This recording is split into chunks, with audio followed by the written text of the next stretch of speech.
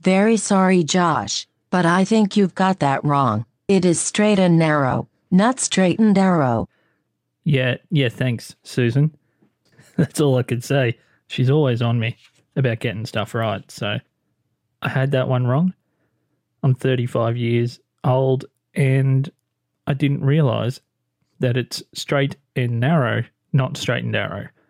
And I'm pretty disappointed, to be honest. Like, straight and narrow is so boring compared to straight and arrow. I mean, in my mind, and tell me, I'm sure there's someone out there listening that also thought that it was straight and arrow. It's just cooler. I mean, straight and arrow sounds like you're talking about your pencil collection or something. Nothing as cool as an arrow. Just think about the flight of an arrow. Beautiful thing. So the dictionary.org definition of straight and narrow is the following: behaving in a way that's honest and moral. That can apply to straight and narrow too, surely. I mean, unless you're shooting it at an actual human, then you're pretty much doing something that's honest.